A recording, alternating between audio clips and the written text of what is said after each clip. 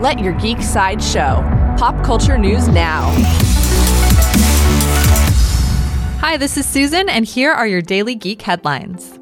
In Lucasfilm news, according to The Hollywood Reporter, Kathleen Kennedy has signed a new contract with Lucasfilm to remain president of the studio through 2021.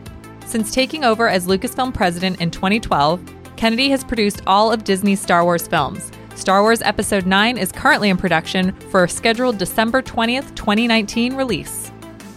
In Fox movie news, 20th Century Fox has officially delayed the release dates for 3 of its upcoming films. Alita: Battle Angel has moved to February 14th, 2019, the original release date for X-Men: Dark Phoenix. Dark Phoenix has been moved back to June 7th, 2019, and Gambit has been delayed to March 13th, 2020. In Marvel Netflix news, Netflix has released a new promotional video for Daredevil Season 3 focusing on Kingpin's plan to defeat Daredevil.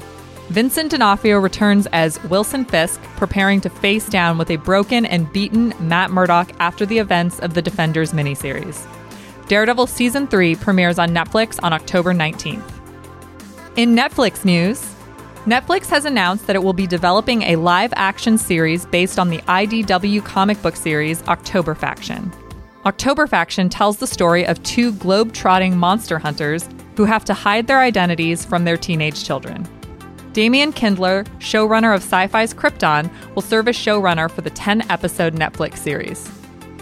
This has been your Daily Geek Headlines Update. For even more ad-free pop culture news and content, visit geeksideshow.com.